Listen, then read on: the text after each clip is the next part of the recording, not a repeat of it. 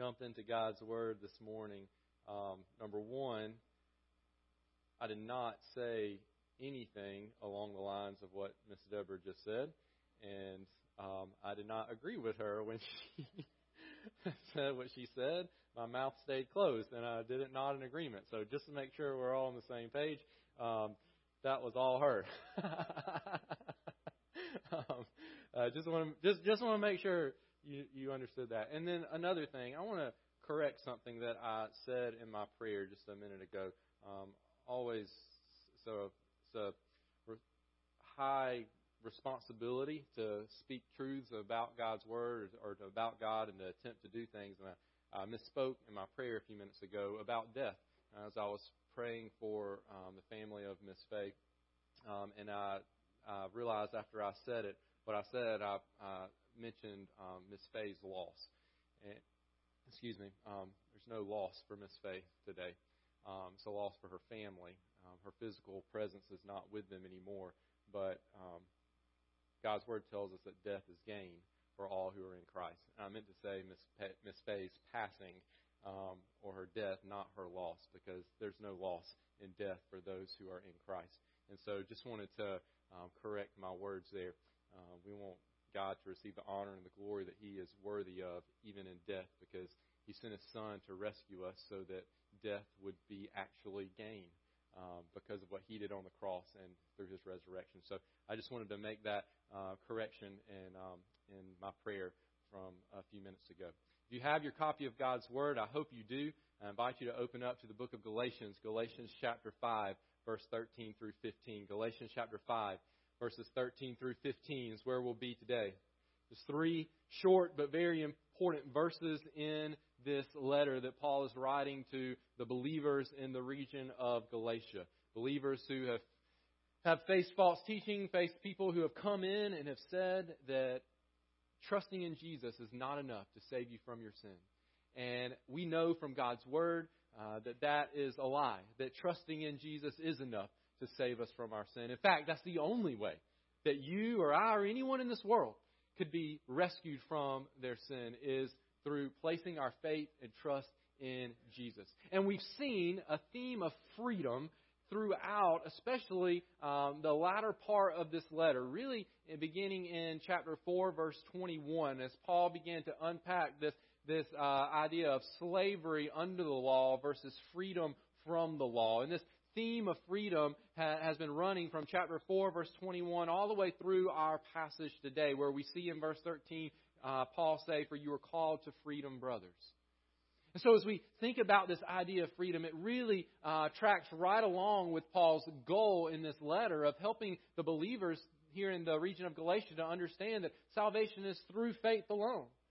That it really is that we are freed from the burden of the law.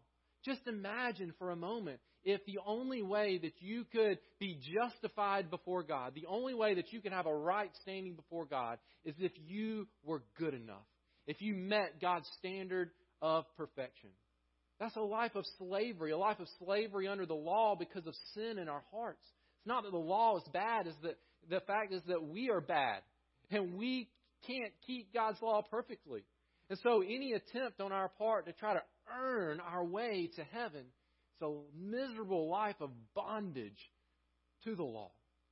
But in fact, Christ came to set us free from that kind of lifestyle. He came to set us free from our attempts to earn God's love. In fact, as Jesus hung on the cross, it was God loving us in spite of our sin.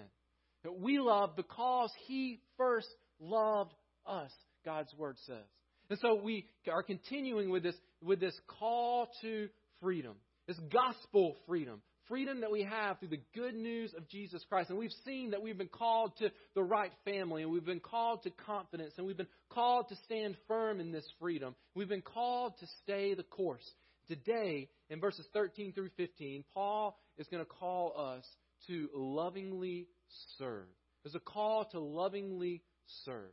Now, in this passage of Scripture, we see theological truth meet theological practice.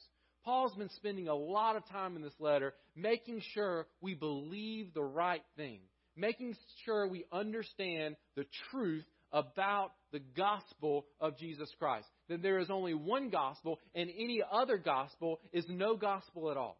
Lots of ways that he's been doing that. From his own experiences with the Galatians, from his explaining Old Testament Scripture to us, he's been helping us believe the right thing. But believing the right thing is not all there is to being a Christian, to the Christian life, to being free in Christ. In fact, what we believe should impact and does impact how we live. And so if we are believing the right things about God, then we will live the right way before God. Theological truths meet theological practice here in verses 13 through 15. Right doctrine leads to right living. It matters how you and I live our lives. One other thing before we read these three verses and see what God has for us in these verses today. We're going to read the word freedom a couple of times in this passage, just as we've been reading in Galatians, this word freedom. And especially on a Sunday like today, where it is so close to the 4th of July, we need to be very, very careful that we don't confuse what kind of freedom Paul is talking about.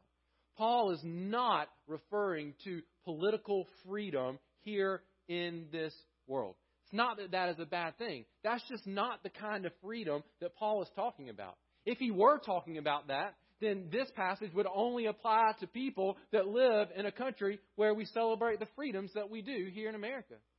But actually, this passage applies to any person, anywhere in this world, no matter where they live. Any believer, regardless of the freedoms or the lack of freedoms that they have in their government, this passage applies to believers in Christ and is a call for us as believers to live a certain way. So just want to make sure that we understand the kind of freedom Paul is talking about in this passage. He is talking about a freedom from the burden of the law. We are free from trying to earn our salvation. God has given us a free gift of salvation. So, with that being said, let's read verses 13 through 15. And as we do, we're going to find that the freedom we have in Christ should be lived out in loving service toward one another. Follow along in your copy of God's Word as I read from God's Word. For you were called to freedom, brothers. Only do not use your freedom as an opportunity for the flesh, but through love serve one another. For the whole law is fulfilled in one word. You shall love your neighbor as yourself.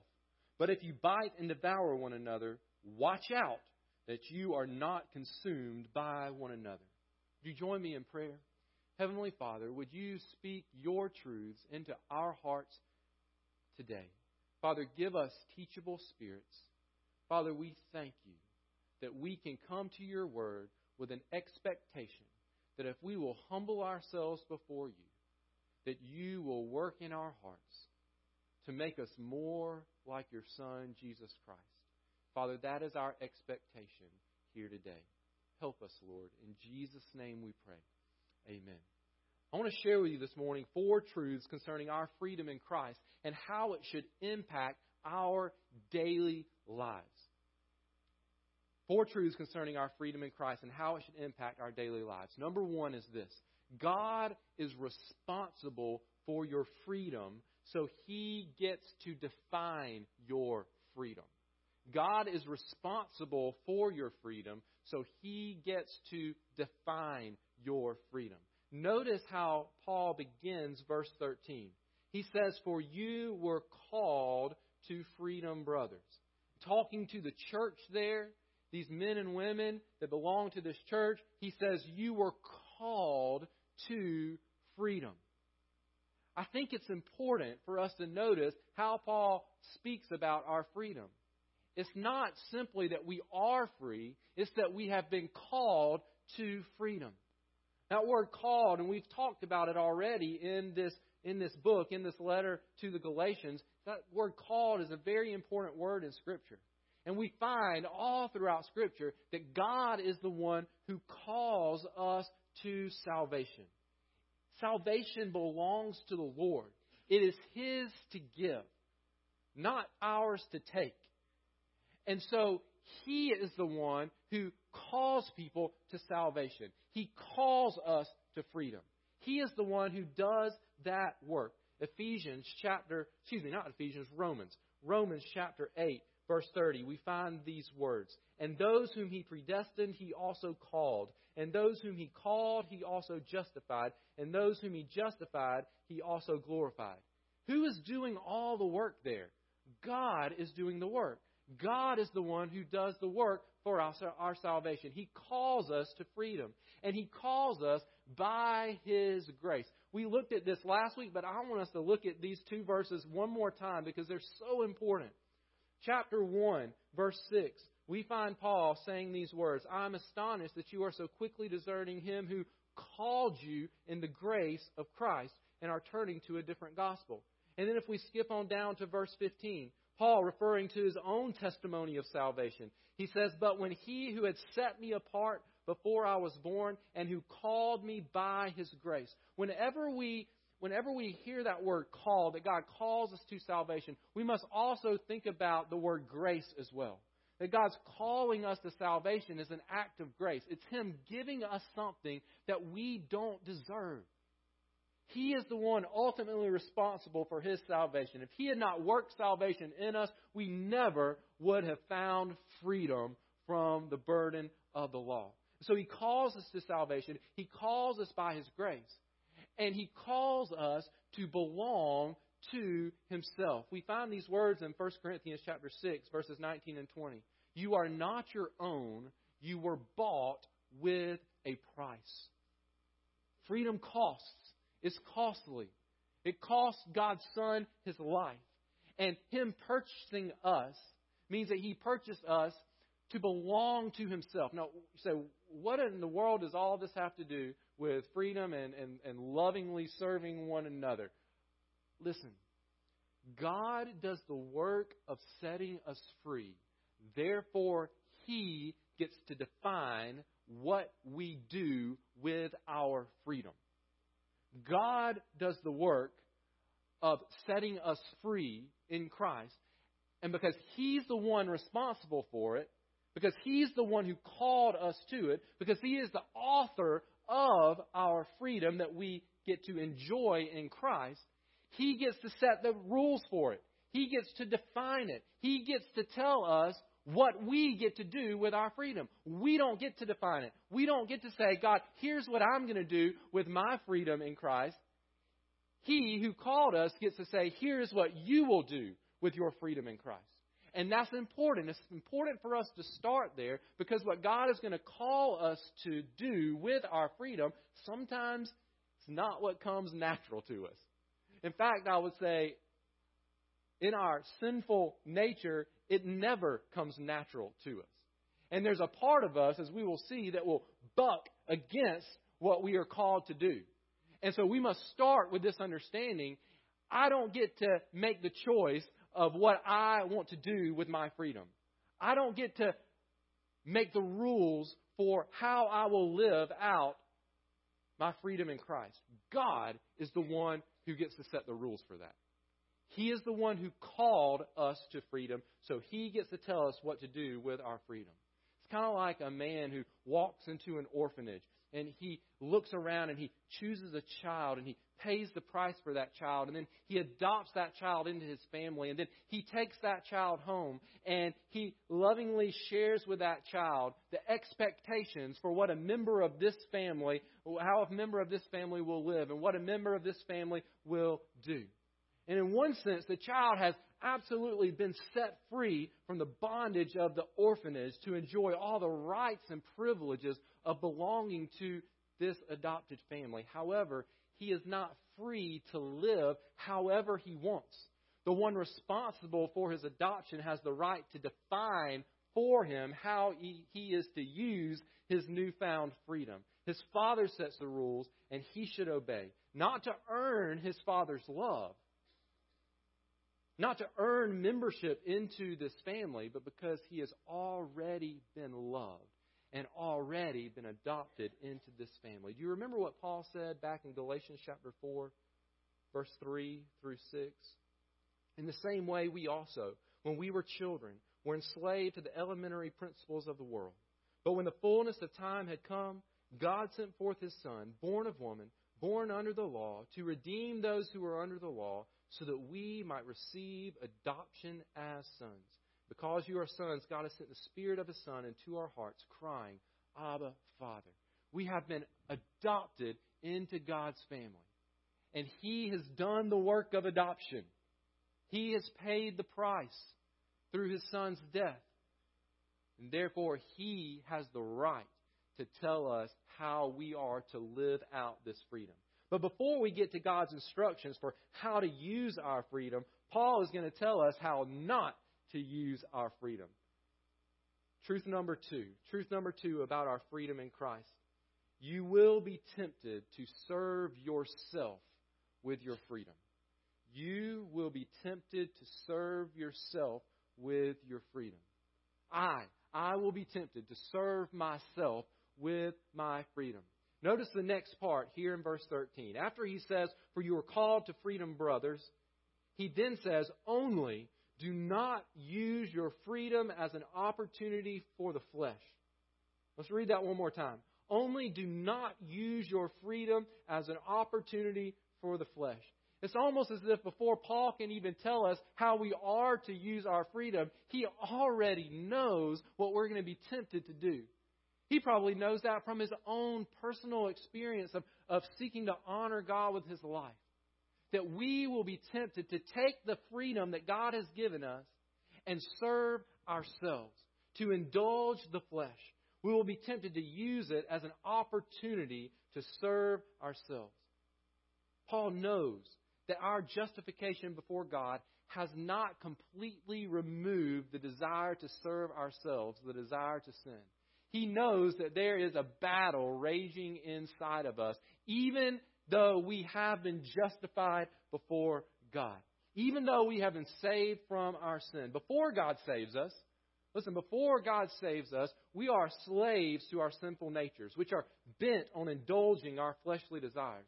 And after God saves us, we're freed from our enslavement to sin, but we're not freed from the temptation to sin.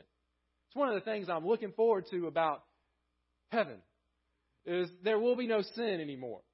And so the temptations that we struggle with will be gone. But until that day comes, I am set free from sin, but every day I face the temptation to sin. Even in verses 16 and following, which we'll get to, not today, but Paul is going to talk about the battle that wages in us. It's the battle between choosing to serve God or serve ourselves. The battle between the flesh and the battle between serving the Spirit, between the flesh and the Spirit. And Paul knows that although we're freed from this power of sin, every single one of us is going to struggle with the temptation to serve ourselves, the temptation to sin. Our sin nature wants to take the good things that God has given us and then use them for our own selfish desires. That's just across the board in life. The sin nature that still battles against God's Spirit inside of us wants to take God's blessings that He has given us and use them to serve ourselves. And that includes the blessing of freedom in Christ. And we will all face that. We face that temptation on a daily basis. And if we're not careful, we'll think that God has freed us from the power of Satan to live however we want to live. But listen to this truth. Forgiveness of sin is not a license to sin. Forgiveness of sin is not a license to sin. And believers have always struggled with this. They've always struggled with this. So Paul addresses it here. He addressed it in his letter to the Romans, where he says, well, should we keep on sinning so that we'll just have more and more of God's grace?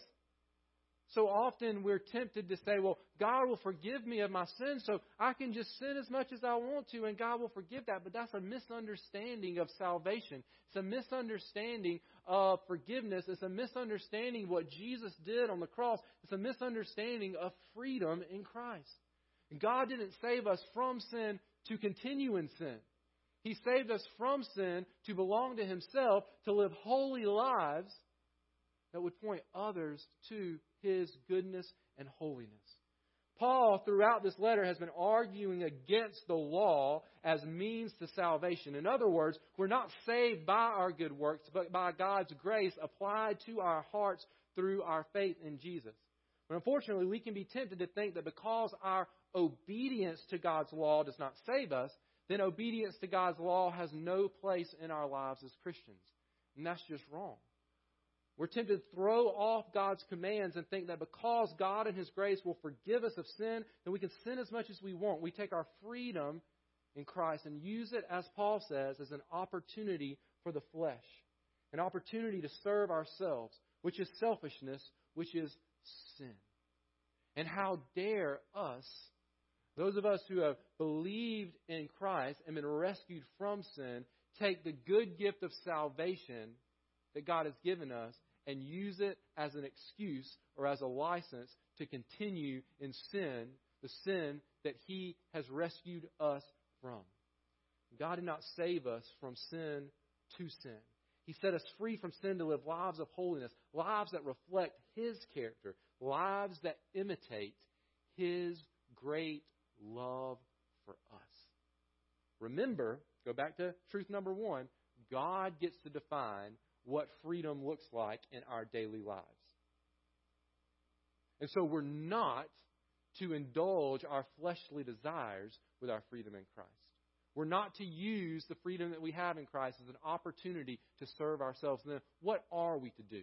What has God called us to do with the freedom He has given us? Instead of serving ourselves with our freedom, we are to serve others.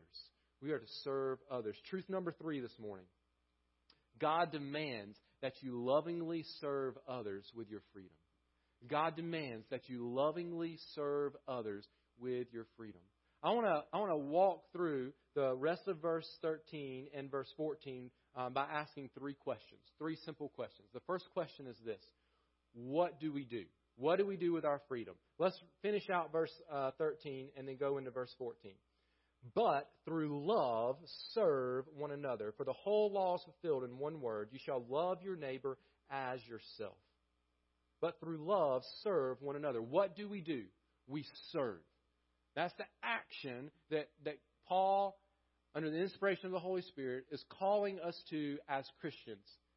We use our freedom to serve others. Literally, this word in the Greek is the word for slave. Literally, he's saying, become slaves of one another. Which sounds ironic, right?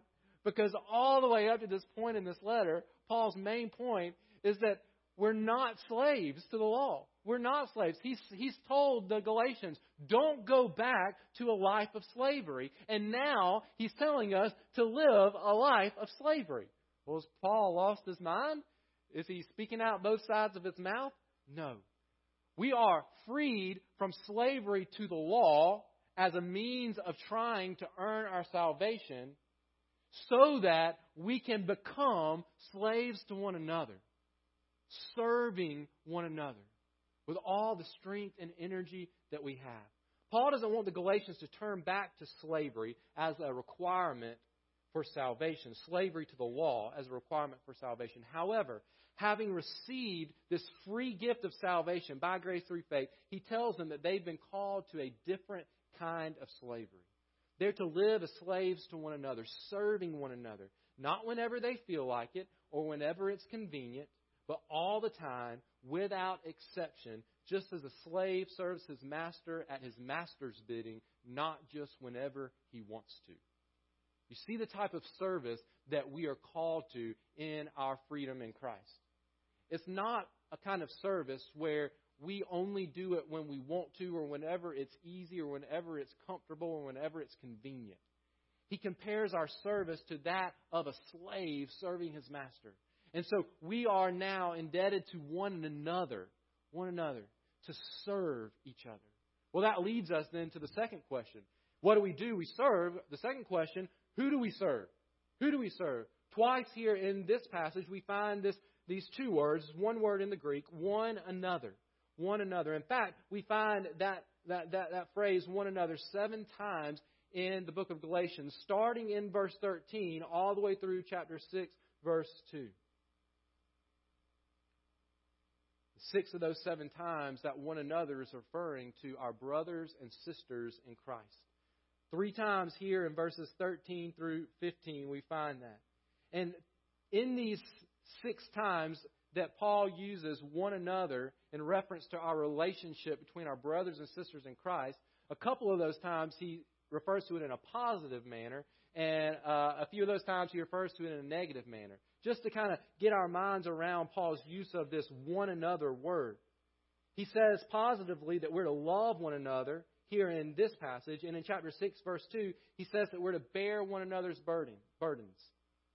And then negatively, he says that we're not to bite and devour one another, that we would not be consumed by one another there in verse 15. And he also says in verse 26 of chapter 5 that we're not to become conceited, provoking one another, envying one another. Paul is very much concerned with our relationships in the body of Christ. All of his talk about how we as individuals can have a right standing before God, can be justified before God, has now led right into how we interact with one another in the body of Christ. Remember what we said at the beginning? Right doctrine, right belief leads to right living, leads to a right lifestyle. It's not enough just to believe the right things, but when we believe the right things, those right beliefs lead to right actions in our daily lives.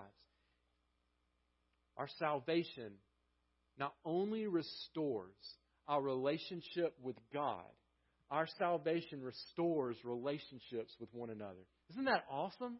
Isn't that so great that God actually gives us a salvation? He gives us this freedom in Christ that is it not only fixes our relationship between us and God, but it actually transforms our relationships with one another. So that now in the body of Christ, we reflect the love that God has shown to us. But here's just a maybe point of application, something to think about. How can we lovingly serve our brothers and sisters in Christ if we're not involved in their lives?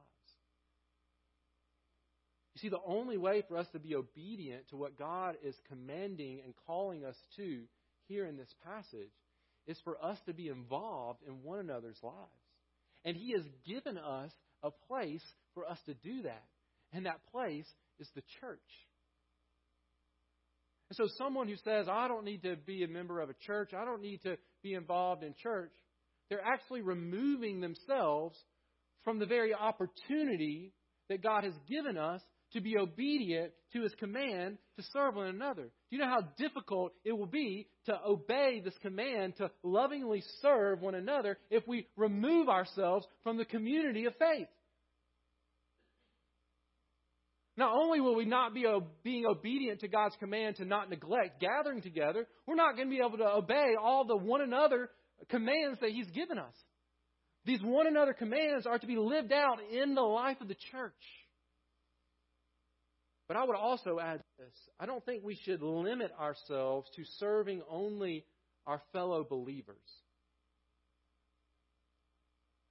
So, well, this person isn't a follower of Christ. This person isn't free in Christ. We're not brothers or sisters in Christ, so I don't have to lovingly serve that person. Well, I think our primary place that we give evidence of our salvation in our service to one another is in the context of the church. God has called us to serve all people. Even if we fast forward up to chapter 6, verse 10, Paul's going to say this. So then, as we have opportunity, let us do good to everyone, and especially to those who are of the household of faith. He says that especially we ought to be doing good to those who are in the household of faith in the church.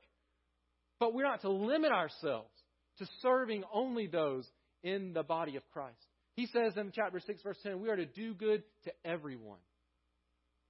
I think the Great Commission demands that we lovingly serve everyone, regardless of how similar or how different they are to us. How can we share the good news of Christ with someone if we're not willing to serve them in love?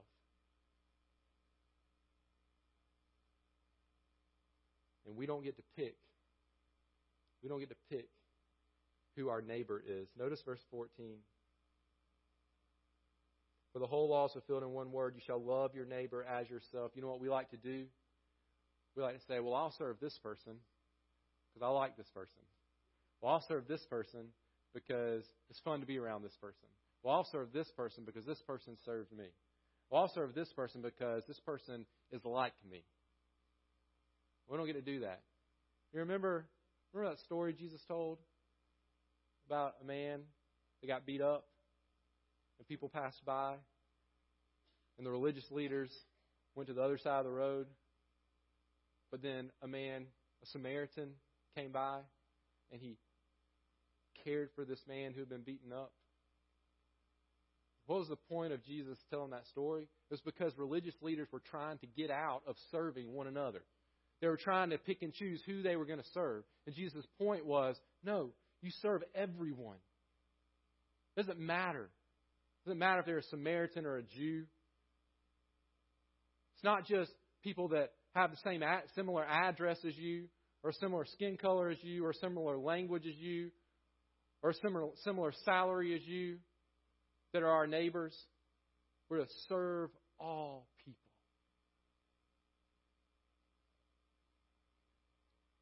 But how? How do we serve? We could say, well, I did something nice for this person, so that's serving them. But if I did something kind for that person, but I only did it because I felt like I had to, and I kind of stomped my feet the whole time, just like a kid going and obeying his or her parents, but they stomp all the way to the bedroom to make their bed. They slam the door behind them before they clean up their toys. That's not really the kind of obedience that God calls us to.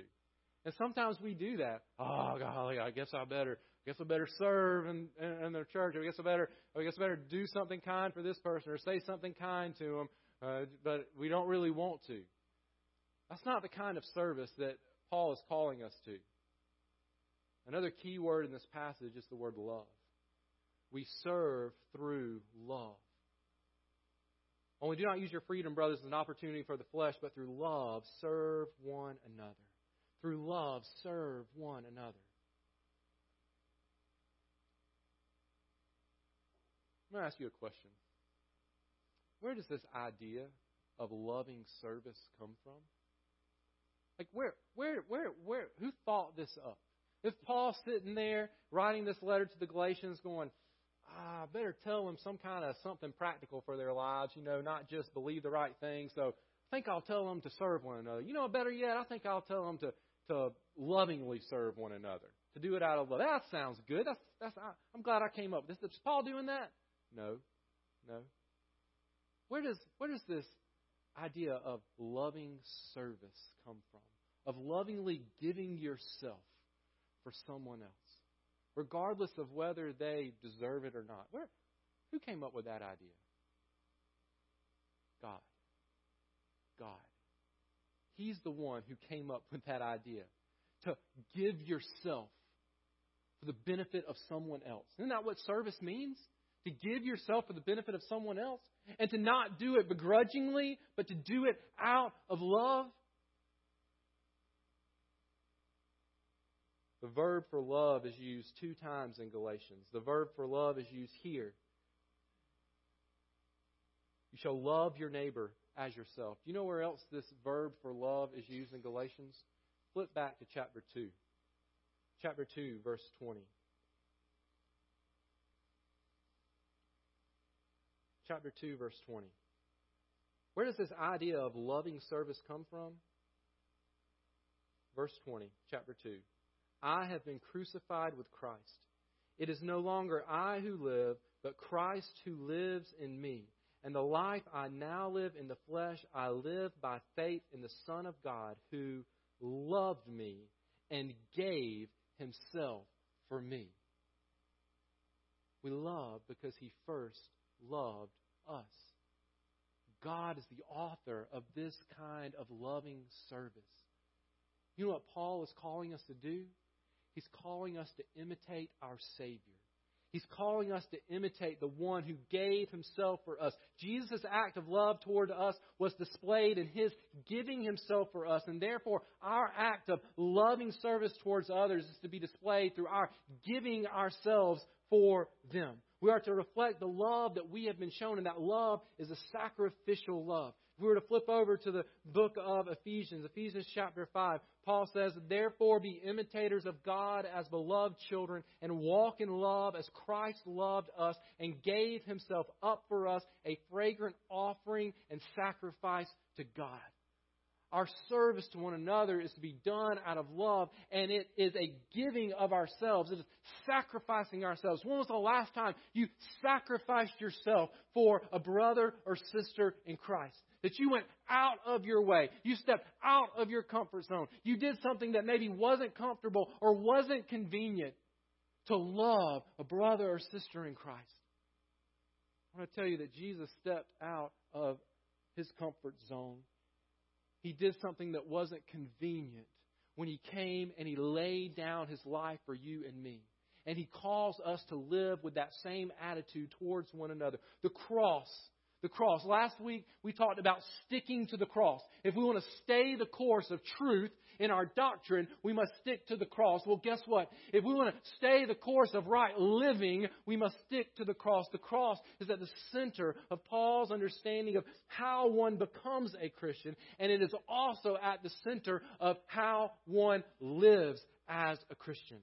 We'll only love others purely when we understand the love that God has shown us. A love completely based on his choice to love us, not our deserving his love. And so if we think we have to do something to earn God's love, here's the doctrine part. If we think we have to do something to earn God's love, we'll probably expect others to have to earn our love. However, if we understand the gospel correctly, if we believe that God's love is the complete gift of grace, then we will give our love freely to others regardless of whether or not we think they deserve it. Because Jesus gave his love to us while we were still sinners. Romans chapter 5, verse 8. And so we're compelled to serve one another because of our love for one another. And we're compelled to love one another because of our Savior's love for us. Well, fourth and finally, what happens when we don't use our freedom to lovingly serve others? Number 4, we find this. You should be an instrument of life, not death, with your freedom. You should be an instrument of life, not death, with your freedom. Notice how Paul finishes out this passage. He says, "But if you don't love one another, if you don't serve one another, if you don't imitate the love that Christ has shown us in your relationships with one another, here's what's going to happen. But if you bite and devour one another, watch out that you are not consumed by one another." What happens when we don't lovingly serve one another? We end up devouring one another. Paul uses words here that would be used of an animal attack. Biting and devouring and ultimately consuming one another. In giving us freedom, God was transferring us from death to life. It only makes sense then that we would live out this new freedom by being an instrument of life in other people's lives, not an instrument of death. That we would build one another up, not tear one another down. We are either actively loving one another or we are actively destroying one another. So I want to ask you this question before we close. Is the way that you interact with others, especially, Paul says, those in the household of faith, but even those outside of the household of faith, is the way that you interact with others breathing life into them or sucking life out of them? If they could hear the way that you talk about them when they're not around, would it be a breath of life into them, or would it suck the life out of them? When a brother or sister in Christ is in need, do we run to their side and lift them up? Or are we consumed with our own personal agenda, our own fleshly desires, and see our freedom as an opportunity for the flesh rather than as an opportunity to serve one another? We see our brothers and sisters in Christ in need. Do we lift them up, or are we tearing them down by refusing not to lovingly serve them?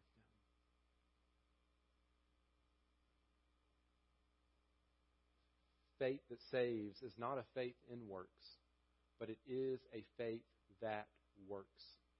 Remember what Paul said in chapter 3, verse number 6? What is the thing that matters? Faith working through love.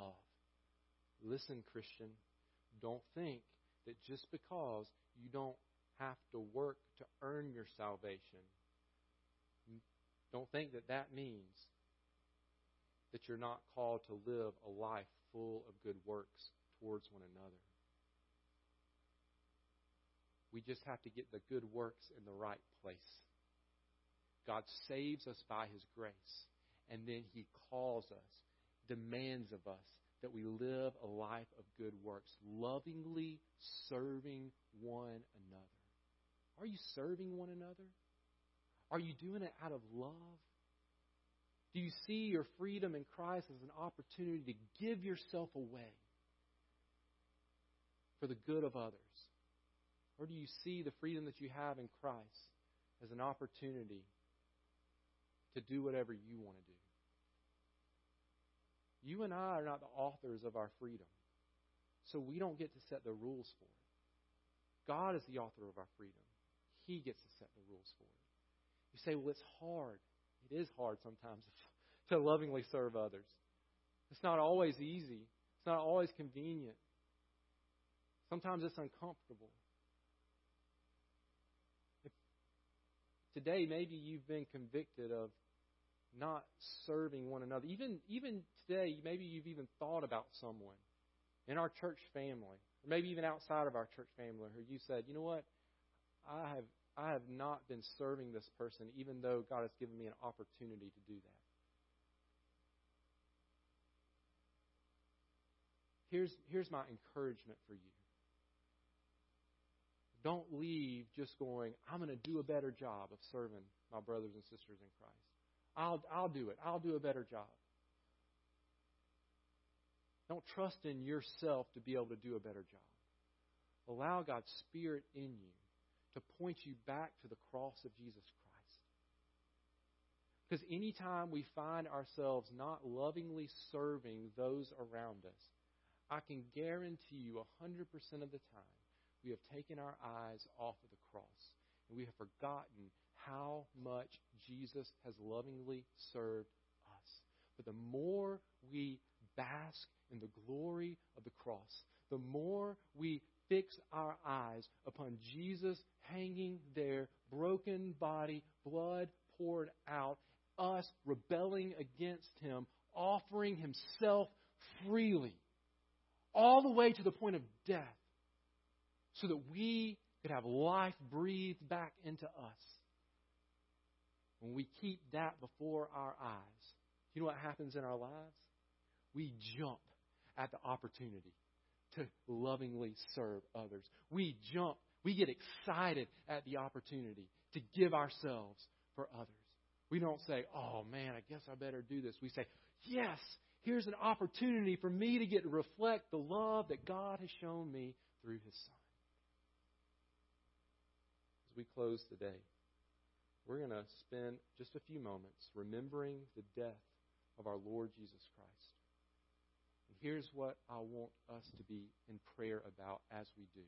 God, as I remember the great love that You have shown me, help me to show the same love to other people. Heavenly Father, thank You for Your word.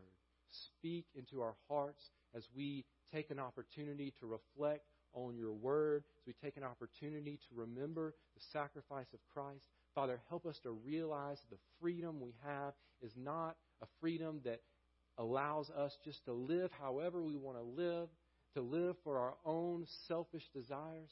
But Father, You have called us to lay down our lives in service to one another. Help us to do that as we remember how You have laid down Your life for us. In Jesus' name we pray. Amen.